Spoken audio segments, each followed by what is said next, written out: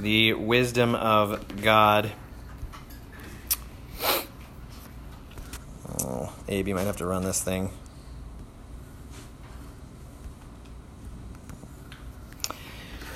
That we'll be talking about. I might have to have you click on through. I can't get my thing to work again now, Abe. We'll see. Sorry, dude. It was working.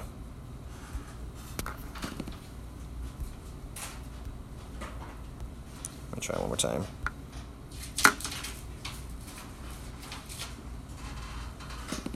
Nope, sorry, Abe. Thanks. Here's some biblical data. What is the wisdom of God? They mentioned in there, obviously, briefly, most of that was the application, more or less, of how we think about wisdom applied to us. But the wisdom of God is measured in one way. I think that's right, an attribute of who God is. So what is it, and how do we see it? I stole this outline straight up from Stephen Lawson. It was really helpful. Two major sections of thinking about wisdom is the definition of wisdom and then the displays of God's wisdom, as you'll see in the outline. So we'll talk through that, and then we'll talk a little bit about in small groups. A handful of verses of some just additional biblical data to think about the wisdom of God. There's a bunch more that we'll be going through, but here's four for starters. Romans 11:33. Oh, the depth of the riches and wisdom and knowledge of God. How unsearchable are his judgments and how inscrutable his ways. Job 12:13. With God are wisdom and might. He has counsel and understanding. Isaiah 11:2. And the Spirit of the Lord shall rest upon him, the Spirit of wisdom and understanding, the Spirit of counsel and might, the Spirit of knowledge and the fear of the Lord. Isaiah 55:9. For as the heavens are higher than the earth, so are my ways higher than your ways, and my thoughts than your thoughts. And finally, Romans 16:27. To the only wise God be glory forevermore through Jesus Christ. Amen. So there's a few biblical data points to be thinking about wisdom. It's quite a bit. I mean, obviously there's a lot more in the scriptures that talk about God's wisdom. This is actually one area I don't tend to think very much. I don't separate it much from God's power, which we'll be talking about next week, for instance. But here's some definitions. I basically have a handful of definitions that I've stolen from a number of people. They all pretty much overlap, so you can write however you want. I'll have one verse on the screen in a minute here. Here's a couple of attempts at simply giving a pithy definition of what the wisdom of God is. You could say something like, all of God's choices are perfect choices. All of God's choices pursue the highest end and the best means by which to arrive at that end. God chooses the highest end and the best means towards that end, or to arrive at that end, that final goal, which you could say is the glory of God and the good of his people, that highest end. The glory of God and the good of his people. Here's how Wayne Grudem puts it. God's wisdom means that God always chooses the best goals and the best means to those goals. This definition goes beyond the idea of God knowing all things merely, and specifies that God's decisions about what he will do are always wise decisions. That is, they always bring about the best results from God's ultimate perspective, and they will bring about those results through the best possible means. God is wise, in other words. Several weeks back, at the beginning of the semester, we studied God's intellectual attribute of omniscience. Actually, I think we had a video. I can't recall on that one now, but of God knowing all things. He's omniscient. He knows all things. As Grudem mentions, it certainly includes and overlaps a great deal with God's wisdom. But God's wisdom has specifically to do with what he does with all his knowledge, right? How he does it. What he does, how he does it, for what reasons he does it. That those things are always ultimately the best things. That, get sidetracked here. Ultimately, God's wisdom, in addition, is also a moral consideration. They mentioned that in the video very briefly. But it's not just the best thing in some abstract sense, like the correct math equation. It's intimately a moral thing, God's wisdom is. What is best is also what is good, what is righteous, and what leads towards the highest good, his people's good and God's fame, God's glory. So it's not just best in an abstract sense. It's a moral best. It's good. So God knows all things. He chooses the best path or use of all things. Here's Piper. Here's a lengthy quote from Piper I thought was helpful on how knowledge and God's wisdom intersect. This is mostly about his knowledge in thinking about the foundation of what he does with these things in his wisdom. He says, quote, "Sometimes in the Bible, knowledge and wisdom are almost interchangeable. But generally, knowledge is awareness of facts, and wisdom is awareness of how to use those facts for good goals."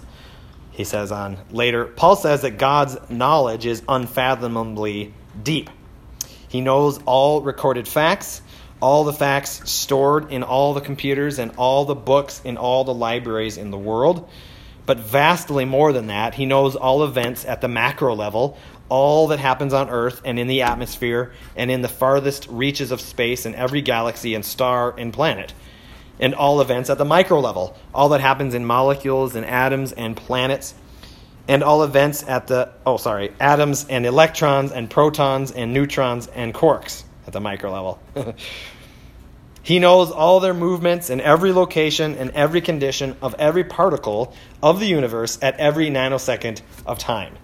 And he knows all events that happen in human minds and wills, all volitional and emotional and spiritual events, all thoughts and choices and feelings. And that includes past, present, and future. He knows every event that has ever happened and ever will happen at every level of existence, physical, mental, volitional, and he knows how all facts and all events of every kind relate to each other and affect each other.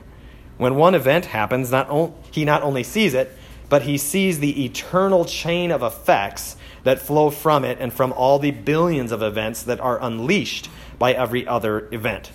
He knows all this without the slightest strain on his mind. That is what it means to be God, considering this topic. Isn't that something? And knowing all that, he makes the best choices with it. So there's some pithy definition. Here's more helpfully, probably, I think, the displays of God's wisdom. There's 3 categories. Maybe you can think of more than this, but I couldn't think of any more, certainly. Apparently neither could Stephen Lawson. That he displays his wisdom in different ways throughout his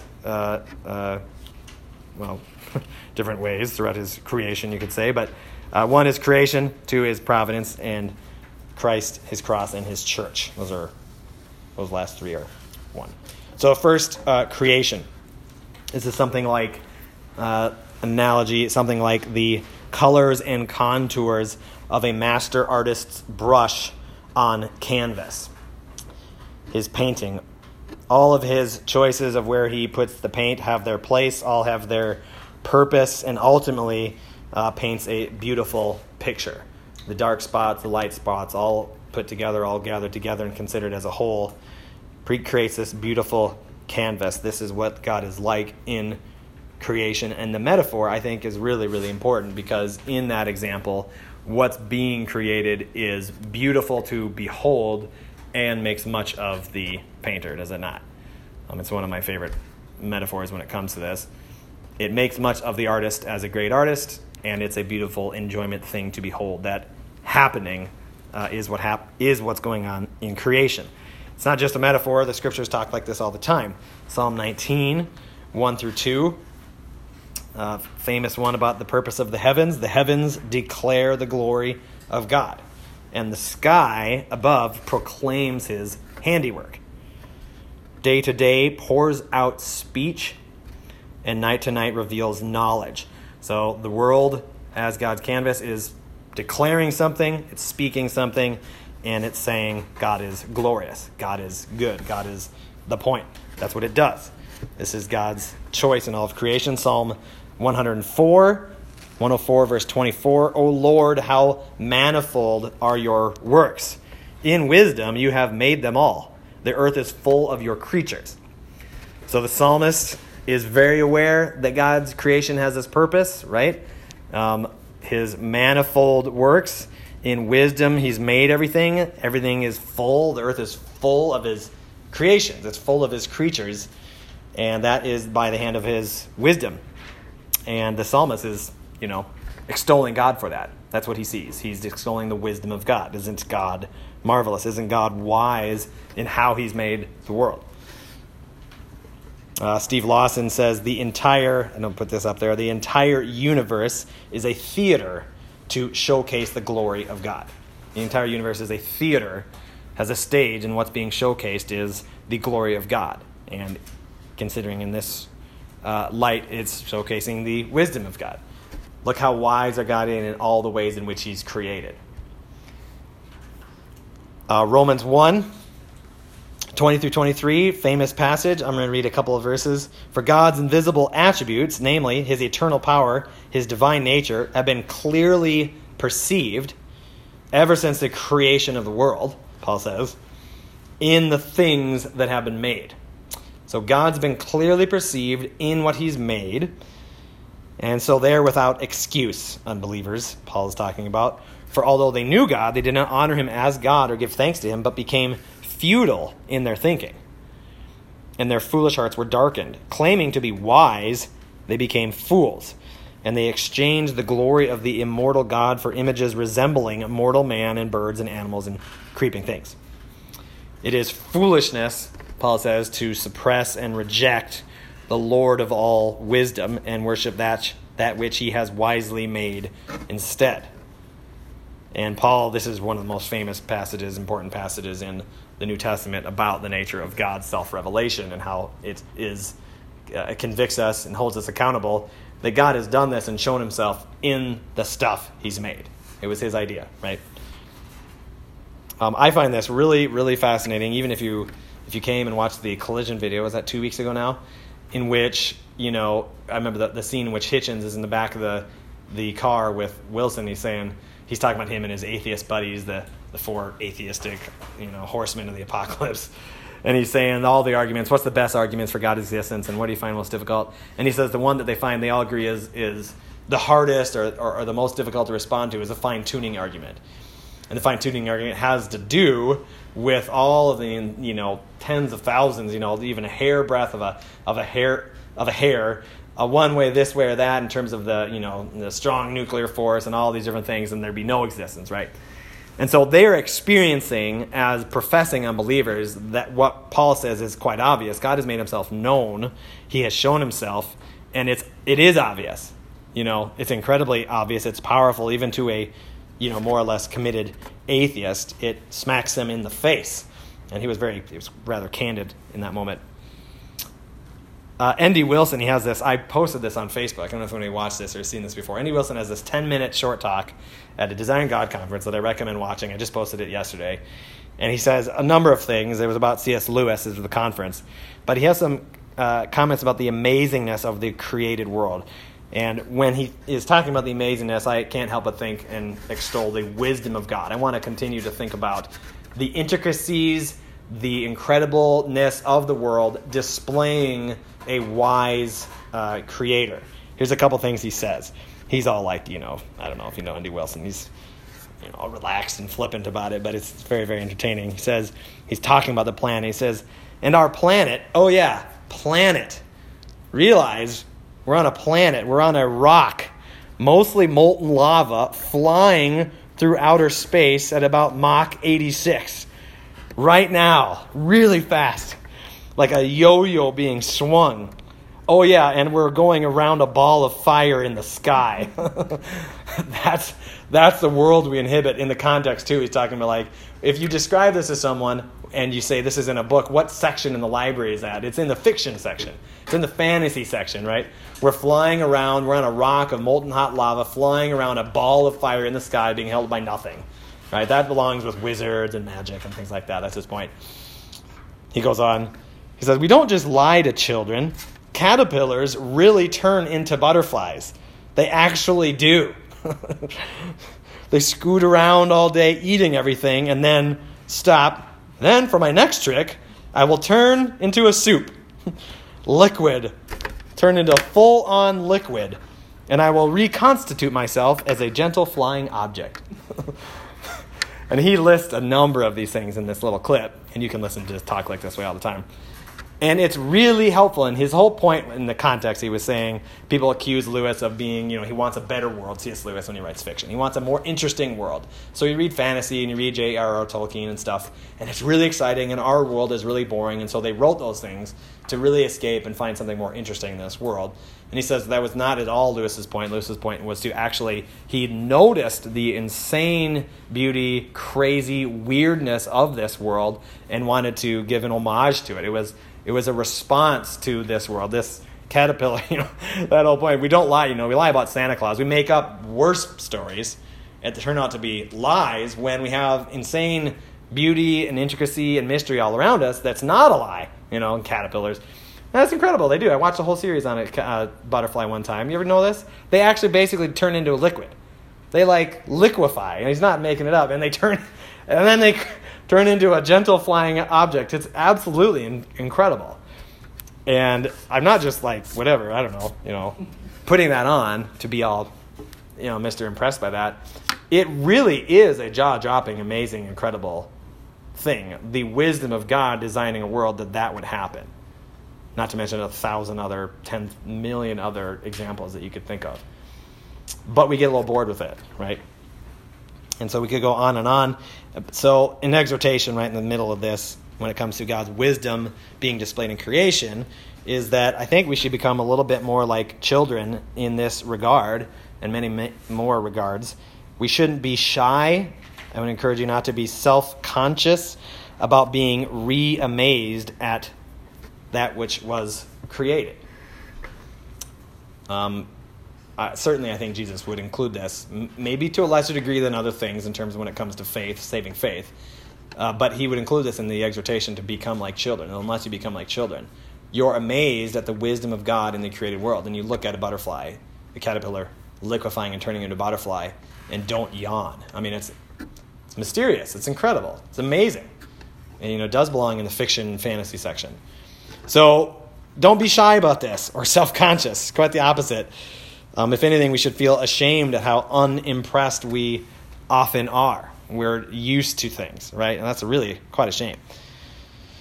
So the wisdom of God to create such a place that works at every level, the micro and the macro level, and it's all, or much of it anyways, infused with beauty and wonder while it works so perfectly. So it isn't just a beautiful painting on a canvas. It works, right? That whole thing that happens with the butterfly turns into a beautiful flying object. Why does it have to be beautiful? So it's beautiful and it works. God is incredibly wise. Isn't that something? And I know, I don't know. I couldn't, sometimes I feel like I could go on and on and on about the nature of the creation, partly because of things like that. When I hear that, I heard that years ago and read Lewis and I got my mind reopened a bit to appreciate and glorify and praise the Lord for his wisdom in his world. It's amazing. So that's creation, God displaying himself in creation. Secondly, in providence. Here's a quote from, who is this? Packer, J.I. Packer. Put that in there. Providence is a continued exercise of divine, you don't have to write all this down if you want, obviously it's long, but providence is a continued exercise of divine energy whereby,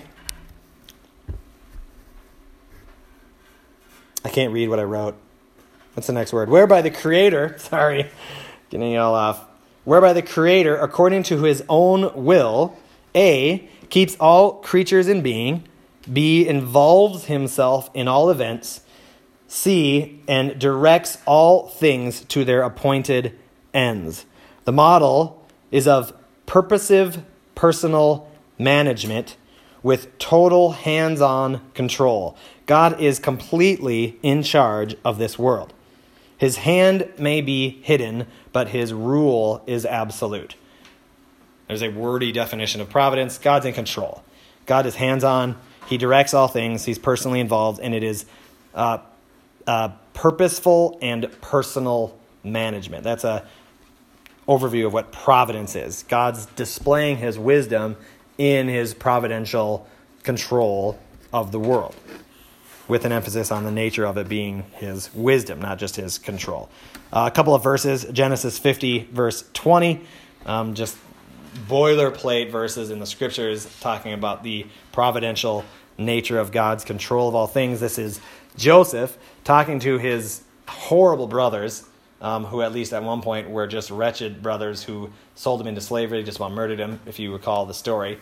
And they're terrified. They were starving, came to him for food, and he pulls the wool over their eyes for a number of times and finally reveals who he is. And they're terrified that he's going to have them murdered because he's, basically rules all of Egypt. And he says this to them: "As for you, you meant evil against me, but God meant it for good, to bring it about that many people should be kept alive as they are today."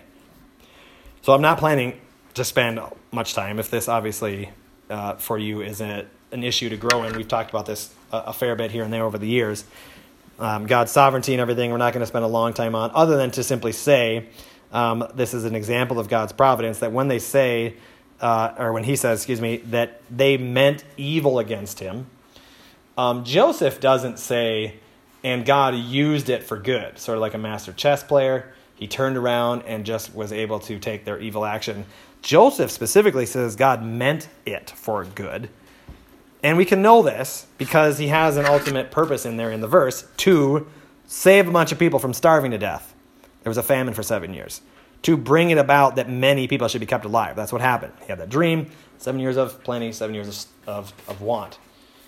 That's what he tells them. As for you, you meant it evil, God meant it for good. I think this is Lawson. I've heard it before, though. He summarizes and simply says, God can draw a straight line with a crooked stick. God can draw a straight line with a crooked stick. The crooked stick, of course, is Joseph's brothers in the example. A bunch of wretched sinners who were extremely hateful to their brother. Their brother was a bit of a prideful, annoying little kid as well, it sure seems to be. They were pretty wicked, yet God can still draw a straight line. In other words, he can be morally good with immoral objects.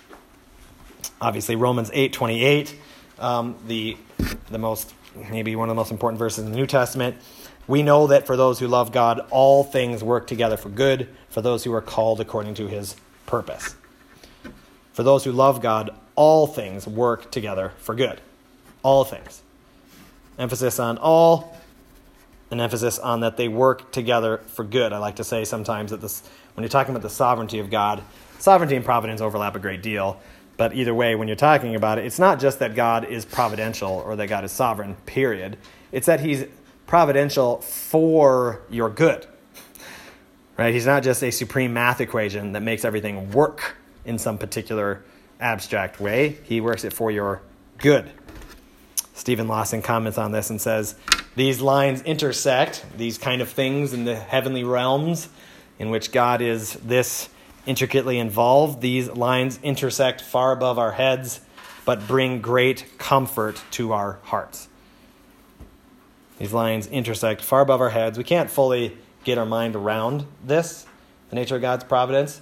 And it's important to be reminded of that, especially for those of us who embrace the important and obvious biblical doctrine of God's providence. It's important to remember we can't fully get our head around it. Certainly not in this life. Certainly not fully. They intersect far above our complete understanding. But the truth of them, the embrace of this, and continued exhortation to do so bring great comfort to our hearts. I don't think there's any greater comfort, actually. We do not know the best decisions in all circumstances.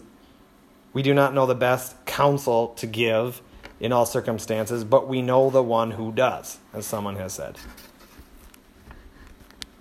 And that's certainly true. I mean, just think of the last time someone asked you for counsel on a particular issue, or a couple times ago, whatever. I mean, there's often where I'm like, I know a bunch of things I could say, but I'm not totally sure what the best counsel is. It's tough. It can be very tough, We know the one who knows all the perfect counsel, and he has us in the hand of his hand providentially. And whether we're aware of it, he is working out all things for our ultimate good and his glory. God shows his wisdom in his providential control. Consider additionally, just to take a moment on this, this doesn't mean we aren't supposed to try and grow in wisdom ourselves. Right? The affirmation that we know the one who has all the answers doesn't mean, as it's maybe for you, it has been for me at times, you kick back in the lazy boy and watch TV because, well, God just knows and I don't have to worry about anything in that sense. And what you really mean is I don't have to think or try in anything, which is a very unbiblical response to this. James says this. James says clearly this isn't there. If any of you lacks wisdom, if you lack wisdom, let him ask God, who gives generously to all without reproach, and it will be given him. If you lack wisdom, ask for it. James goes on to say, you don't have because you don't ask, and giving the very simple exhortation. So we are called to grow in wisdom ourselves, first and foremost by asking God for it. Let him ask. Ask God. Likewise, we grow in wisdom by reading God's word. The skill in living a life pleasing to God comes from reading and obeying his word, Grudem says. Wisdom, the skill of living a life pleasing to God, comes from reading and obeying his word. Psalm 19:7, the testimony of the Lord is sure, making wise the simple. The testimony of the Lord is sure, making wise the simple. Or Psalm 111 verse 10 or Proverbs 9 verse 10, which are very similar, say the fear of the Lord is the beginning of wisdom. The fear of the Lord is the beginning of wisdom, the acknowledgement that God is God and that he knows best, and we acknowledge and bow before him. That's where wisdom starts. It's all very important, all those things. As I said earlier, we're not mainly talking about that. It is important. It is crucial. It's clearly a command to grow in wisdom. It just needs to rest on top of our ultimate trust in the Lord of all wisdom, which is really, really significant. Finally, under providence, this is there, Acts 2, God providentially ordaining the death of his son. Just one more example.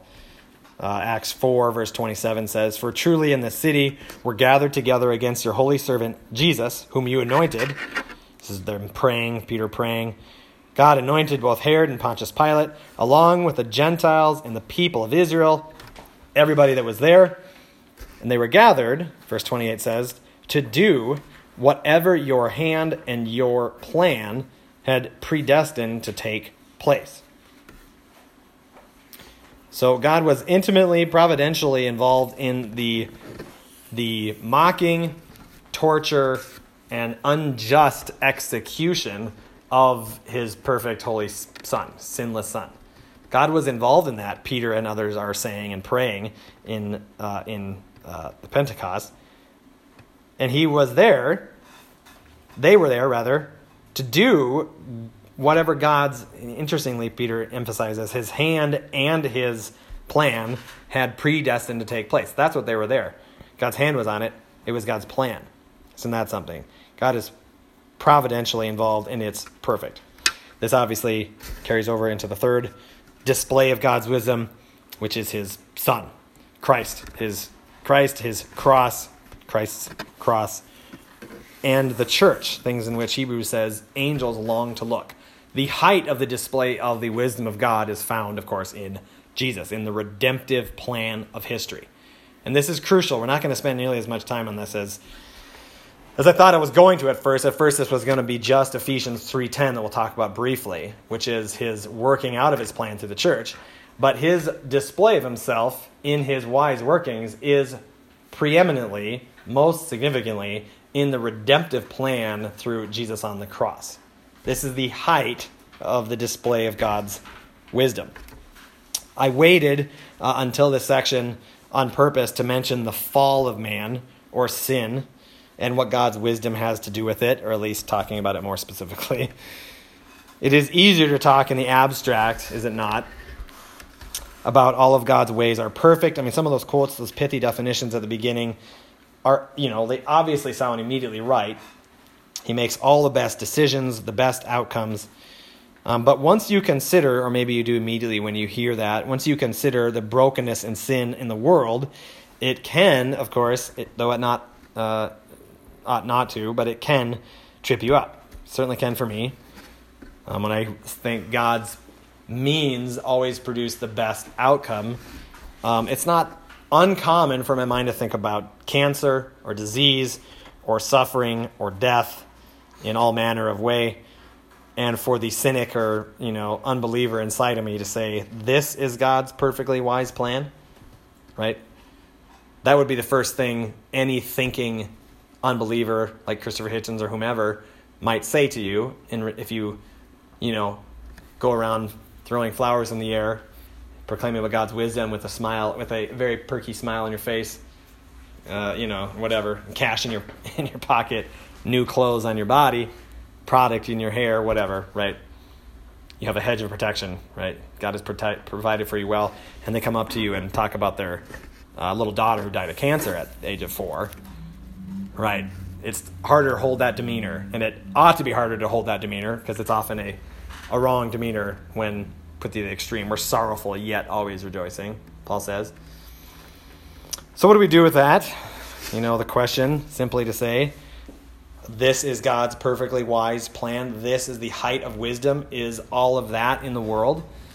And I want to encourage, it's really important that we respond biblically and thoroughly balanced the way the Bible would have us think to that reality. God's perfectly wise plan has within it a great deal of those things. So what gives? That's his perfectly wise plan. And the answer, in some ways, this is, you can find a lot better answers than this, perhaps, in terms of, specifics. But the answer is yes and no. Is that God's perfectly wise plan? Cancer, disease, suffering, death? Yes and no. No, in the sense that God did not bring sin into the world. Man did. You should and ought to love the sovereignty of God. We should and ought to embrace it for all the above mentioned reasons, maybe the height of which is the great comfort that we have to trust in our God. But that doesn't mean that he sinned. He didn't. Adam brought sin into the world. Romans 5:12 says this, therefore, just as sin came into the world through one man, and death through sin. So death spread to all men because all sinned. So Paul says, sin and death and the subsequent curse and fall and brokenness came into the world because of Adam and Eve, but Adam was the head. He was finally responsible. And he sinned. That's why sin and death came into the world. So why are sin and death here? One important answer. Paul says, he just blames Adam, rightly, so to speak. Because Adam sinned. That's why it came into the world. So in that sense, when we say, is this God's perfectly wise plan? There is a sense in which we say, well, that's my tone. Well, no, not in this sense. If what you mean is there's no distinction to be made in any way of God's will, evil, good, there's no difference. It's just God's will. That's not the way the Bible talks. Sin and death came because of Adam. Adam was responsible for his sin and the subsequent fall of man and the curse of God. Adam was responsible for that. We should say that and believe that. It's very important. Listen to Romans 8:20. For the creation was subjected to futility. He's talking about the fall of man here in Romans 8. The creation was subjected to futility. Not willingly, but because of him who subjected it, the Lord subjected it, in hope that the creation itself will be set free from its bondage to corruption and obtain the freedom of the glory of the children of God. So Paul in Romans 8 is saying that what happened, in one way to describe it, is a bondage to corruption. Right? Bondage in and of itself is not good. God subjected the creation to futility, in other words, in response to the fall of man. So again, I just happen to know you guys well enough that some of you believe strongly in the sovereignty of God, in the providence of God, and that's good and right. As I've said. It's also true to say God responded to the fall of man. Or God responded. He subjected the creation to futility. He cursed it in response to Adam's sin. Therefore, God's good and perfect plan was taking into account the tragic reality of a fallen world. His plan was taking into account the tragic reality of a fallen world. It's what God had to work with, in other words. And his plan and choices are still the best in a situation in which we live, which is a fallen world. Tozer says this: the inspired writers insist that the whole creation now groans and travails under the mighty shock of the fall. Groans and travails under the mighty shock of the fall, which will one day finally be renewed. And yet, through it all, God's perfectly wise plan was to atone for the sin of the world by the death of his Son, the highest display of his love. It's not dismissing God's sovereignty in any way to say these things. In other words, in the ultimate of senses, God had a plan. Sinners are still responsible for sin, and God is good. The end result was the display of his love in the highest degree that Romans talks about, Romans 9 and Revelation 5. God had a plan. Sinners are still responsible for sin, and God is good. And this is the height of his plan, right? So when I say that the display of God's wisdom is Christ, his cross, and the church, Christ and his cross was a plan. The display of God in all of his wisdom to sacrifice himself for undeserving sinners is the height of the display of his wisdom. It was good and wise, and the means by which he did it. So God's wisdom, in other words, was to display the highest end. This is an important question. Whether you know it or not, in your head there's an answer to that question. What is the highest end? What is the highest goal, the highest purpose that God has in the world?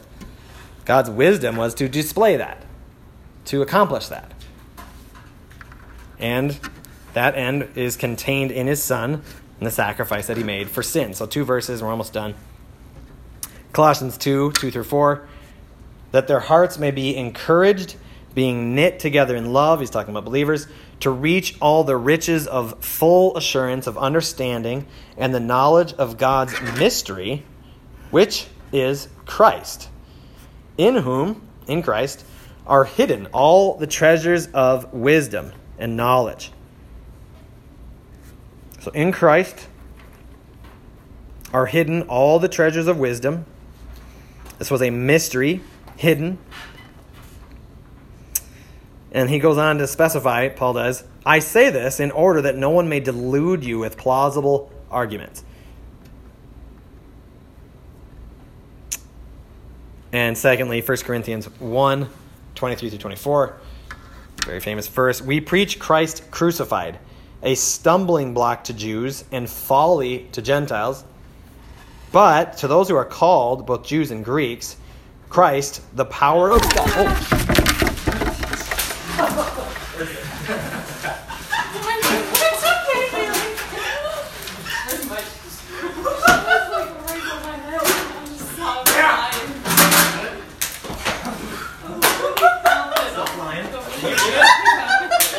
I always am too late with this thing. Is it dead? It's under this hand. Is it dead though? Where is it? No. We got it. I was like, it's okay, Bailey. Come over here. You're going to be proud. I stuff off the wings and stuff in my head. You just smacked it on the air with your hand or what? No, Amos got it with the chair. Oh. You actually? He got it with his paper and got And it then like the a chair. little dizzy on. So you grabbed the chair. I went looking for this little... The chair works every time. It It's does. just heavy. 3 times now. Slowly descended. So slow motion. That was so scary. Yeah, We live I'm here impressed for with real. how- So where's the back door? Where's the back I remember the back cave, The back door. The back back door. Sealed up. The back guys, Those could have just been in here. the back guys were Okay, that's separate. the back guys were our plan to come again because we know we, as you know, spent a bunch of money to fix this. They're just wherever. It's probably the leftovers, but we'll see. I think they're getting there. He's plenty live. I don't know if he's been stuck in here for that long. Okay, my goodness. Talk about distraction. Doesn't get much more distracting than that.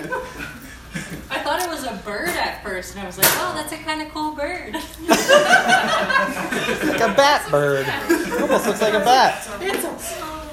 Okay, my goodness. We got him in space. I think you left off on stumbling blocks.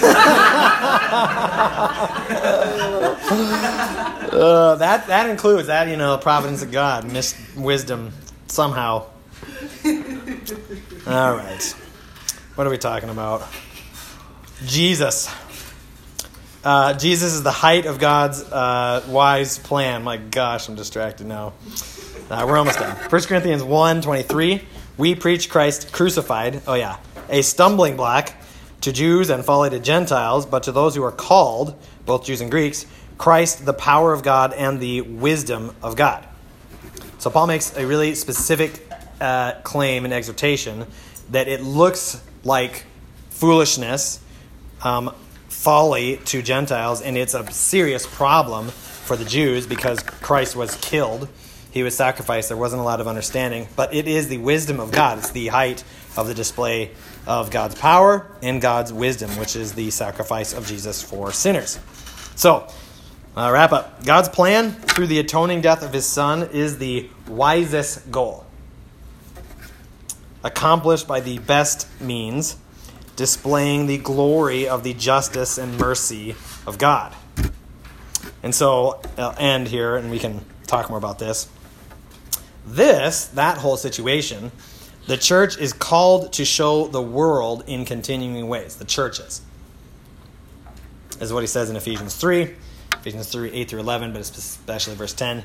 This grace, Paul says, this grace was given to me to bring to light to everyone what is the plan of the mystery hidden for ages in God, who created all things, so that through the church, the manifold wisdom of God might now be made known to the rulers and authorities in the heavenly places.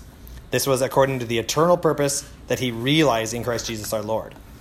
So specifically in verse 10, it's through the church that the manifold wisdom of God is to be made known to the world, which is quite something, I think, by way of thinking about the nature of the church, that he's not just saying you go and preach the wisdom of God in dying for his people, in sacrificing himself, but that it's through the church it's shown, it's made known. And I think, and want to emphasize anyways, the nature of that is that how we live out the gospel truth in community, that namely we are a new community, a new family, a new nation state that we call the church. It's God's way of wisdom to a dying world that displays that. The church is meant to manifest that to the world, specifically showing God's wisdom. That the nature of what the gospel is meant to be shown and lived out in community of the church. How vastly significant that makes the central role of the church in our lives. It's meant to be anyways. So there's the wisdom of God. Let me take a break, pray, and we can break into some small groups and pray and talk.